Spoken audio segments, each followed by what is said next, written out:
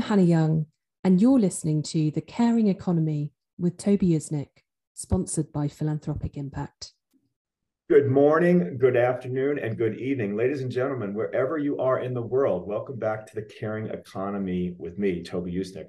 Here at The Caring Economy, we like to showcase stories from innovators and changemakers who are really reshaping our world. So today, we're really excited to have as our guests Simon Needham and James Sommerville, the creative geniuses behind the renowned British creative agency Attic. After starting Attic, they went on to other things, which we'll talk about. But in 1986, Simon and James, with an ambitious vision and a grant of $2,000 from the Prince's Trust, started Attic, A-T-T-I-K, in Somerville's grandmother's attic bedroom in Huddersfield, England. Attic's journey from the attic to the becoming of a global creative powerhouse is a story of tenacity, creativity, and resilience. Their innovative designs, work, and progressive graphic style captured in their series of quote-unquote noise, experimental design books garnered international attention and attracted an impressive roster of clients, including Coca-Cola, Sony, PlayStation, MTV, Toyota, Adidas, and more. So with their keen eye for digital trends, they were early adopters of the first generation Apple Macintosh, propelling their design style into the orbit. Their success and influence led to the opening of offices in Leeds, UK, New York, San Francisco, Sydney, turning over 30 million per annum by the end of 2000, and they employed over 1,000 creative people. Despite the facing challenges in the economic downturn of 2001, they navigated their way back with strategic changes and key partnerships, which we'll talk about today. In 2007, Attic was acquired by the Japan-based Dentsu Network, the largest advertising agency brand in the world, marking another significant milestone in their journey.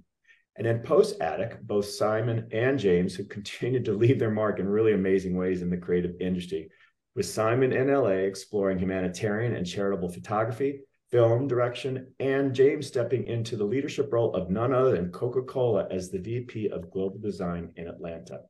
Today, James and Simon lead a global platform for creatives called KnownUnknown, with the premise of providing unknown creatives around the world an opportunity to work on known iconic brands. Not only is a way to help global designers and creative get their sort of first break, as they once had, but they are also reinventing the whole creative agency model, with over 10,000 creative pros and have signed on to their platform. So let's get started. Welcome to The Caring Economy, Simon and James. Hey, good morning. Oh, good afternoon. Yeah, we should say James is in the UK and Simon is in Atlanta today, right, guys? Absolutely. Yeah. Well, so for me, I'm in evening. LA. I'm in LA. Oh, in LA, sorry. Yeah. I'm getting mixed up. Well, let's start with a little intro from you guys. Simon, can you talk about meeting at the art college and studying graphic design and hoping to make a career of it? Yeah. Going back to when Jim and I were 16 years old, we met at Batley Art College, which is a very small town in West Yorkshire. And we spent 2 years at art college studying graphic design. Over that period of time, we had some as you might expect within an art college, we had some good times. And at 18 years old, both Jim and I decided we'd become very good friends at that point, and we decided that maybe we could start our own company. And we just knew there was an opportunity to start something. We knew some principles about design by then. We'd had 2 years experience, which is zero really. And we decided, you know what, let's start a company. And then we actually went and opened Attic with a grant from the Prince's Trust for £2,000. Which is how we met. Yep. Yeah, exactly. And that actually enabled us to get involved with the Apple Mac. This was at a time when we'd never heard of Apple Mac. We were looking to get into the digital world from what we used to do, which was just galleys of what they call galleys of type, and we would cut it out and stick it down on board, glue it down, and then use what called repro cameras to scale it. And I mean, it was a very sort of primitive way of doing it, I guess, retrospectively. But we knew there was an opportunity with the technology, with computers at the time, and we Jim and I both went to experience firsthand what an Apple Mac could do. And for both of us, it was all, what is this black magic?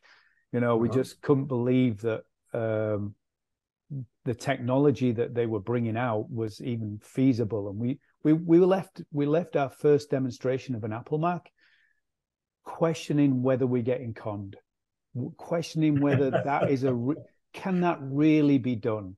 Can they really extend and stretch? Yeah, I mean, it was just an absolutely mind-blowing moment. And I guess in some sense, we were open-minded enough to look into it, but we were also very lucky to have landed at that moment, give or take a year as Apple Mac launched, and we just somehow connected. So yeah, that was our preliminary introduction to design. Yeah. Well, I want to ask James a follow-up on that about speaking to the business idea and thinking big and your vision and ambition.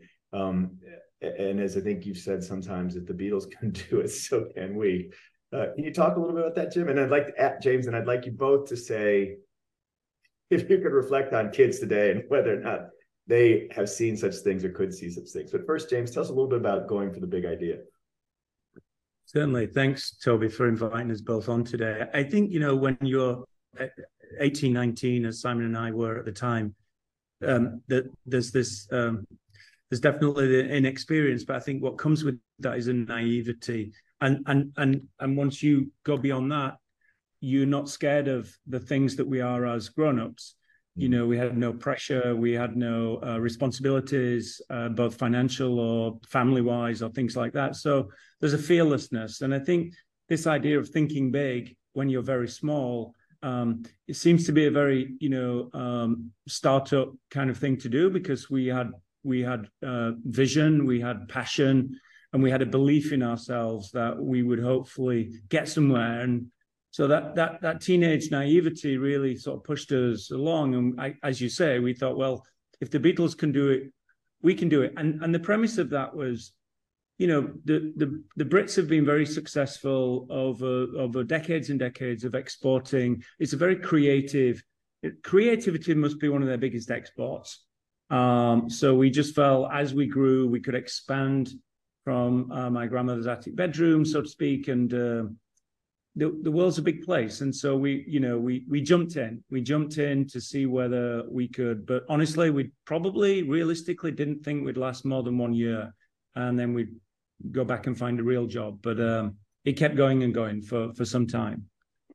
Well, can you speak a little bit about the sort of the Prince's Trust and the role of not just the 2,000 pounds sterling, but the sort of lasting gift of self-confidence and belief? You're sort of alluding to that, I think, that you went in sort of naively young and idealistic, and you were challenged, but you came out on top. Well, Simon and I went to every high street bank in the UK at the time, basically almost knocking on doors, meeting the bank manager, the classic cliched bank manager, who said, this is interesting, come back when you guys are slightly more established. So we took that as a no, thank you. You are not a customer. And so, finally we came across the Prince's Trust, and we realized that they were supporting young entrepreneurs in a way that nobody else at the time was doing. And they weren't looking for experience and, degrees in business. They were looking for, a pair of, in our case, 2 pairs of eyes that were very focused. And the 2,000 pounds enabled us to buy this Apple Mac, but it also gave us this self-confidence and belief that somebody finally trusted us, somebody who wrote a check on our behalf to support us, so that when you put money down on the table, that's a level of belief on their side. And I think that was always the driver, that actually we have to deliver something now, because the Prince's Trust have put their trust in us, the trust being the appropriate word. And so that actually made us feel taller, stronger in a mental sense, and was just this sort of, so we spend, the money comes and goes, we all know that, but that self-confidence and belief, I think, lasts us all the way to today. thanks to the Prince's Trust. Yeah, and we should say for our listeners and viewers that the Prince's Trust was started by Prince Charles in the 70s, mid 70s, and in that time they have gone on to benefit over 1 million beneficiaries around the world in over 20 countries. They're now here in the States and doing programs in Chicago and New York in particular, and launched probably one of the greatest incubators in history, if you think about how fashionable incubators are now for venture capitalists and the like. But would you say that his impact is pretty great for entrepreneurs, King Charles? Yeah, I mean, the fact that you've just referenced it as one of the greatest incubators, I've never thought of it that way. But you're absolutely right, Toby. I think the numbers are at like 1.25 million young people. Simon and I are just two of those of that large number. But the spread and also when I use the word diversity, I mean in terms of the business idea, the creativity, the age, the geographical spread. It's been a tremendous model, I think, for other incubators to study what the Prince Trust did. Started 47 years ago by the then Prince of Wales, based on an idea, based on a vision, not based on necessarily a playbook that somebody else has done and he's just repeating it. So jumped in feet first, and all credit to him as a great leader and someone who has that vision.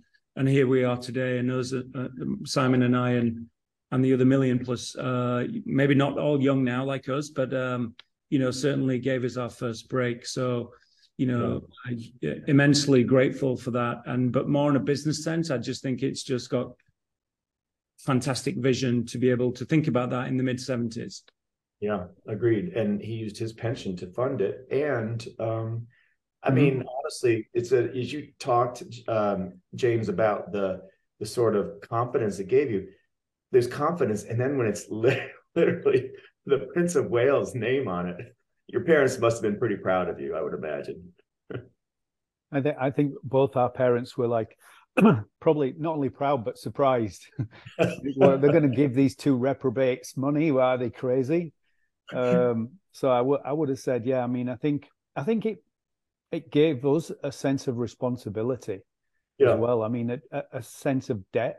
And I think that it actually gave us a foundation and a real sort of stabilized us a little bit, and felt like we had a debt. We owed it to the Prince's Trust to make an effort, because at 18 years old, 19 years old, you just, I mean, there's a responsibility and commitment are not necessarily strong words, they don't necessarily appear strong in young people, I think, in general. And sort of when we got that money, it was like, you know what, we need to prove to these guys that we can actually do what we've gone and told them we can do. To be honest, when we applied for the money, we really didn't have this idea that we were going to be super successful or even remotely successful. Like Jim said, we thought we'd be back on the street in 12 months. Once the money runs out, we'll be gone.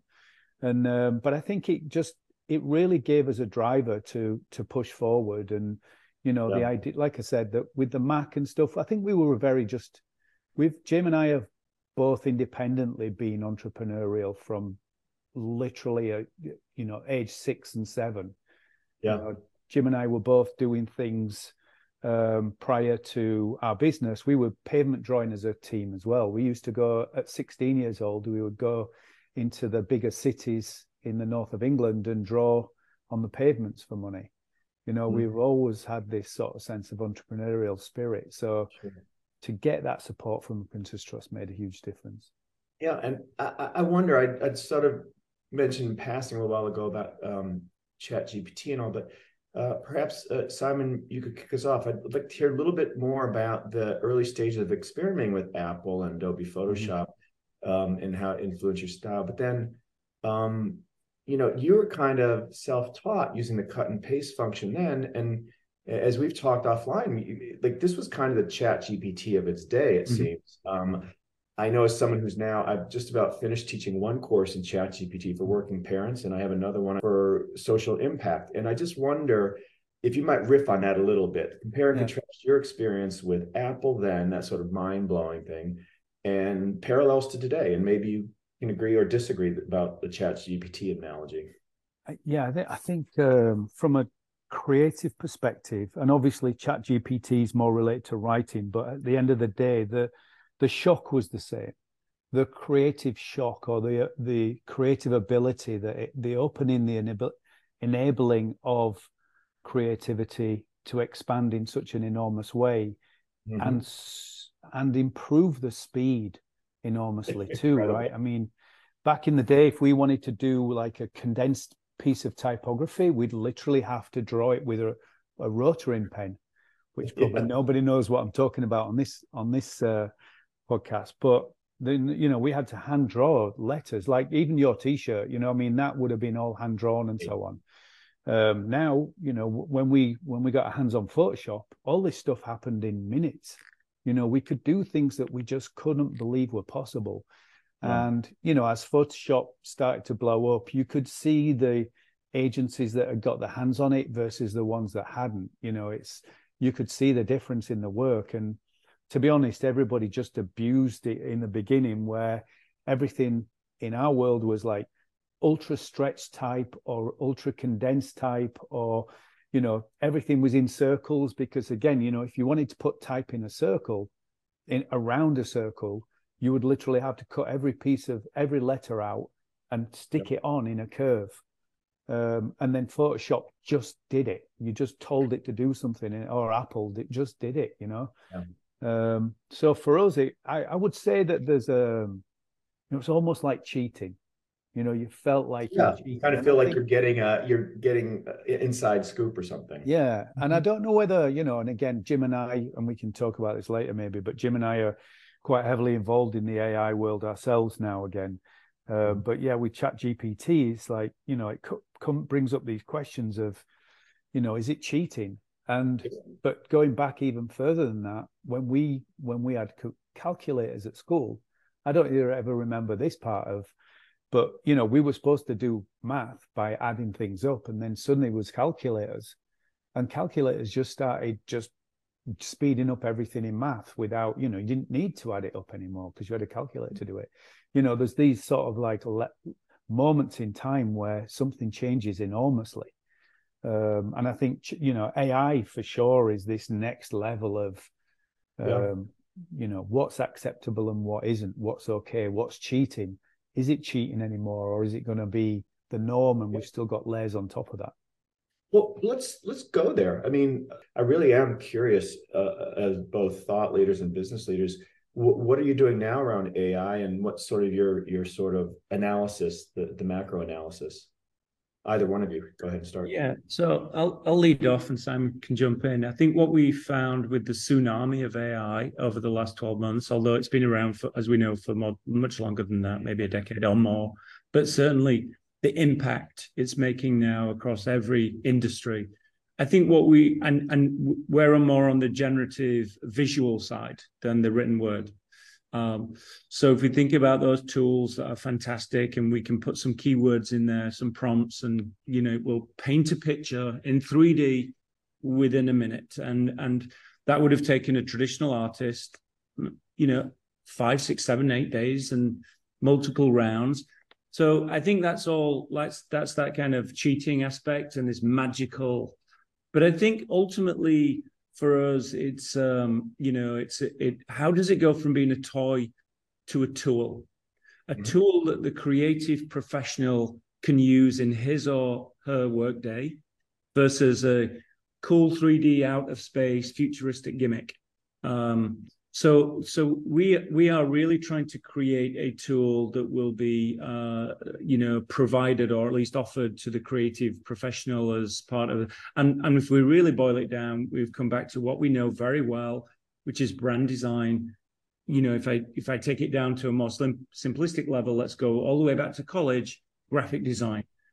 Beautiful, sophisticated graphic output, whether it's a logo, an icon, a visual language. So we want to ignore the noise of what we see in the wider sense of generative AI, and really be very focused on delivering a product that we believe people like us, you know, older than us and much younger than us, will be able to use as part of their day-to-day kind of graphic, development work. Just spinning off what Jim's just said, I think it's been a challenge for us to see how there's been a lot of rejection coming in from the creative industry on AI, and is it going to take people's jobs away and so on. And I was really torn between the two, because I am a bit of a purist in some sense in regards to design. But at the end of the day, what I've tried to do is recognize that whether I'm an anti-AI guy or not, it's here, and I can either reject it or I can get on board with it and utilize it as a tool, which we would consider in a way that's like a Photoshop on steroids, if you like. It's still a tool. It still needs a creative eye to differentiate good from bad, to relate sort of from a creative standpoint, enable that content to does it relate to what you're trying to produce, or is it great but it's not relevant? There's still a big requirement as a creative to be able to utilize it as a tool to recognize good from bad, to recognize relevant from irrelevant. And I think that as a designer, I think designers should recognize that it's an opportunity to improve what they do, but it's not a tool that's going to take their job. It's going to be a tool that's going to enhance and enable them to be better and more impressive creatives. Ladies and gentlemen, again today on the Caring Economy, we have as our guests Simon Needham and James Sommerville, who are the creative geniuses behind the renowned British creative agency Attic. They've since gone on to do all kinds of great entrepreneurial things and are of late very involved with the AI and artificial intelligence world that we're in. A following up question for both of you. First, a comment and a question. I have found in throwing myself into it, because I find it incredibly fascinating and positive. And I do this with my eyes open. I talk to my students. I found it really interesting that they always ask about the ethical questions and the things that we're hearing and seeing in the news. But what I say to them, and I think you're agreeing with me, is it's here. You can't put the genie back in the bottle. So no matter how it plays out, you're well served to be engaging with it. And two, I believe, I don't have a crystal ball, but I believe that like anything, when humans get their hands on it, there's going to be, there'll be some bad actors. I'd like to think that just like with the internet, there's the dark internet, the dark web, but then largely it's neutral to positive, the interactions are happening. And what I'm seeing in my own experimentation, but also with my students and I'm teaching, is it helps get to those things that we've delayed, the more purpose things that I've been very much involved with in my career, figuring out, your goals in life, what you stand for, where you really want to put your time and energy, to getting that book written that you've been holding off on forever and ever. I say to my students, it's incredibly human-centric, that for those who are lazy or incurious, it doesn't really work long-term, because you'll get busted if you try and present a paper as your own, and on cross-examination by your professor, they're going to know that you don't know your stuff. But if you are established, creative, connected, knowledgeable about your subject matter, the amount of time it saves that can then be put into collaborations and creativity and the impact, the scale. I just find we're in the early beginning days. So I give my students the visual. I say, like, those who are engaging are looking at it like this. And when I start to talk to them, they start to see like, oh my God, it's opening up their world. And that's before you get to plugins and Bing and Bard, but I do introduce them to all of it. So I'm sort of throwing a lot back at you, but challenge me there, or tell me if you kind of agree, please. No, I think if we started the conversation talking about Apple Macintosh first generation, and Simon, highlighted how magical it was. I think and then along came, 15 years later, the internet, and we're here again. And I think what these either platforms or technologies are providing us an opportunity to reduce the mundane, the chore that we did prior to that, whether it was the cut and paste on the Mac and all of a sudden we can go faster. And as you say, Toby, or the internet, we used to open books and look for, research something, and now we get that in seconds. So I think that frees the mind to be, if you are in the creative field, or any other field. It frees the mind to be the subject matter expert that you are. Mm-hmm. And so if more tools come along like this in the next 10, 15, 20 years, which they likely will, there will be some resistance naturally, but think of how it's freeing us all up to do the things that we love to do, that we really love to do, not the paperwork and the cut and paste and, you know, the watching a 3D rendering, you know, overnight rendering. So those aspects, I don't think anybody goes into a career looking to be that, you know, the churn. Right. So embracing it in that sense, it's providing us with a sense of freedom rather than threatening us as a human society or threatening us, in our case, as creative. So we definitely take a positive spin on it. It will and does get some, you know, some attention for other reasons. But like anything, I think in a few years it will just become a commonplace tool that we'll all navigate individually and it will blend into our workflow in the way that we've done with other technologies. Yeah. I was sort of intrigued last week. There's a report about a Fortune 500 company that's engaged their call center with the technology, and it went unnamed, but what they said was there was a 14% improvement in their results in terms of satisfied customers in the call center. But what was also interesting to me and very exciting was, on average, it was the non-college degreed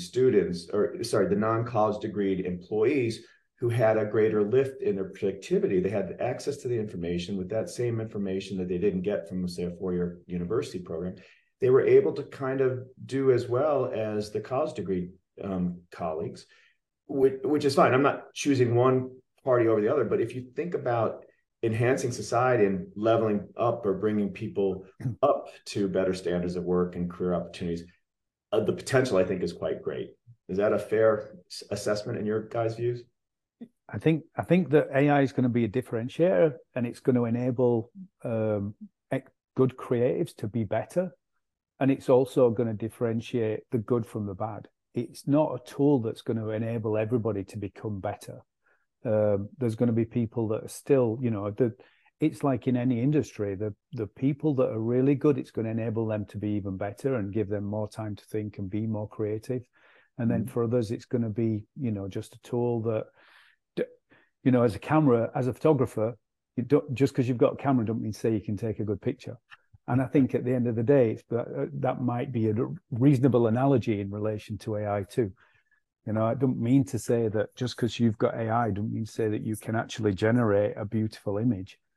Yeah. It's definitely going to create a beautiful image, but is it relevant? Does it answer the brief? And, you know, all the rest of those questions that a good creative director will recognize and look for versus somebody that's not.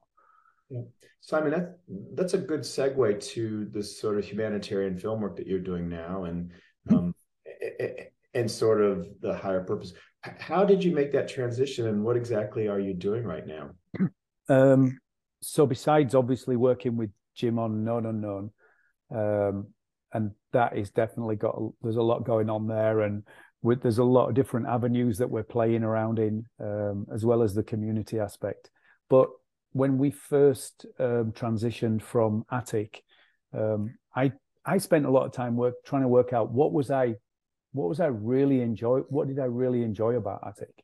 What was the aspects that really sort of got me out of bed on a morning? And I think toward the last 10 years of Attic, I was directing a substantial amount of commercials. And I just towards the end of Attic picked up a stills camera.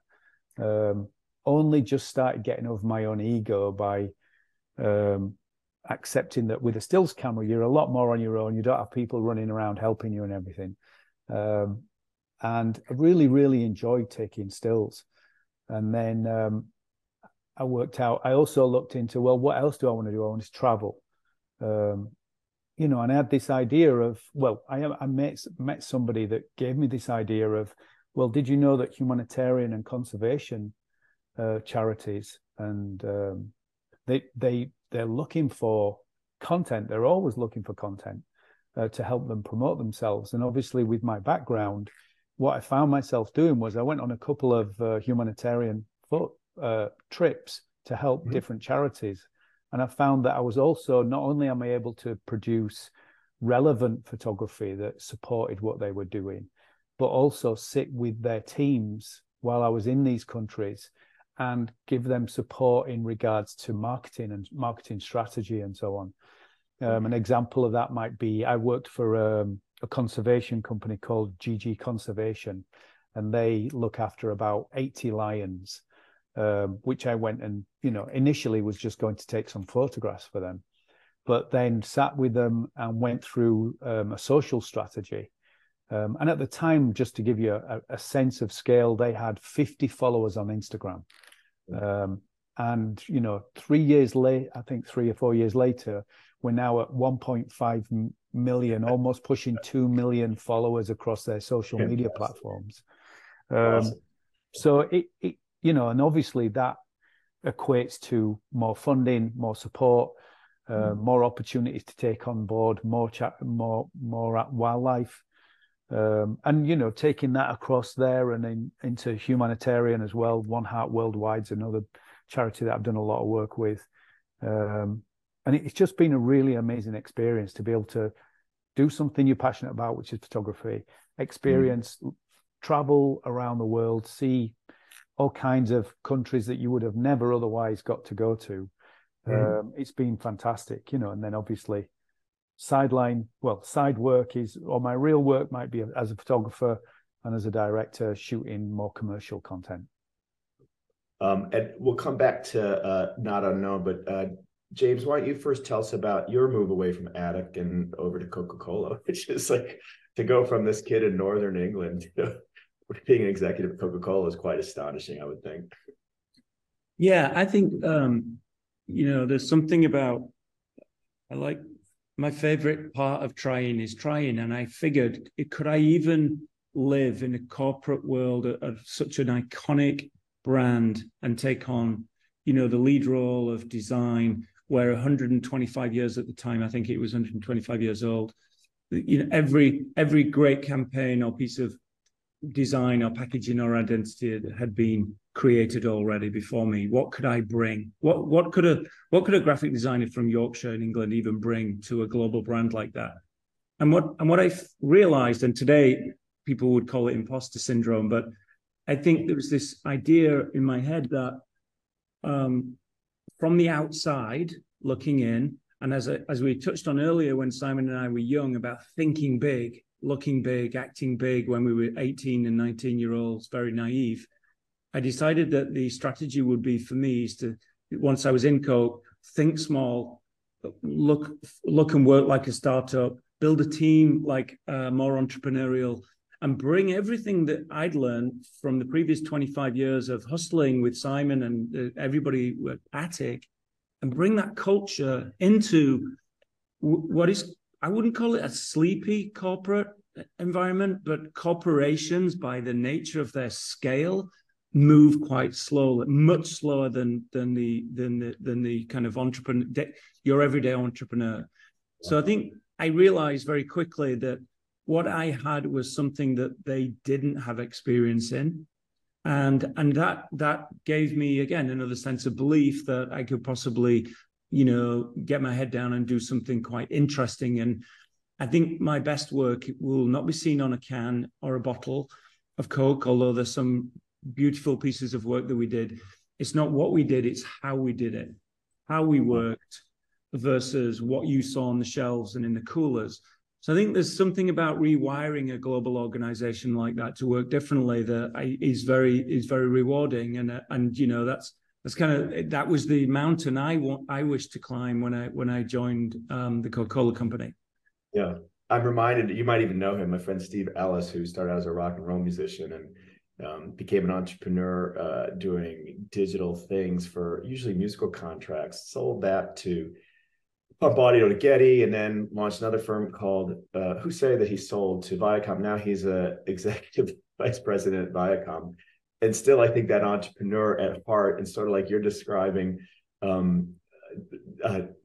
James, around bringing that sort of catalytic startup quality to a big organization such as Paramount?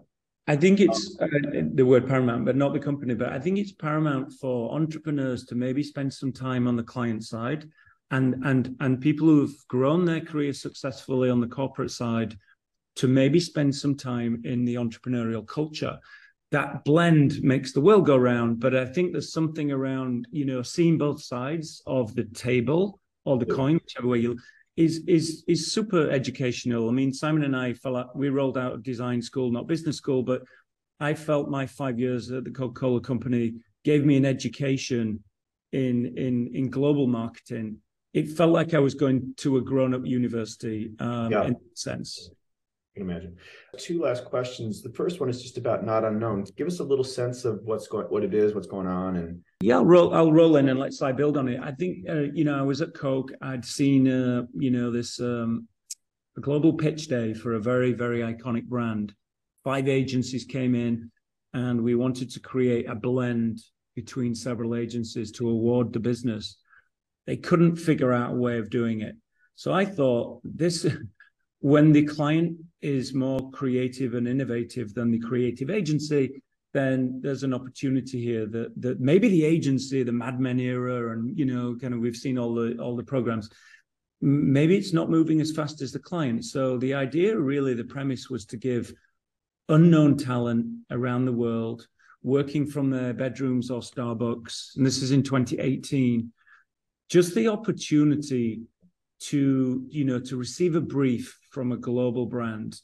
We would have given our right arm back then, and our middle finger and all that. So if we could create a platform that facilitated that engagement and found that talent, it was a bit tricky in the first couple of years because people were wondering where our studio was, and you must be in somewhere cool like, I don't know, Brooklyn or London somewhere.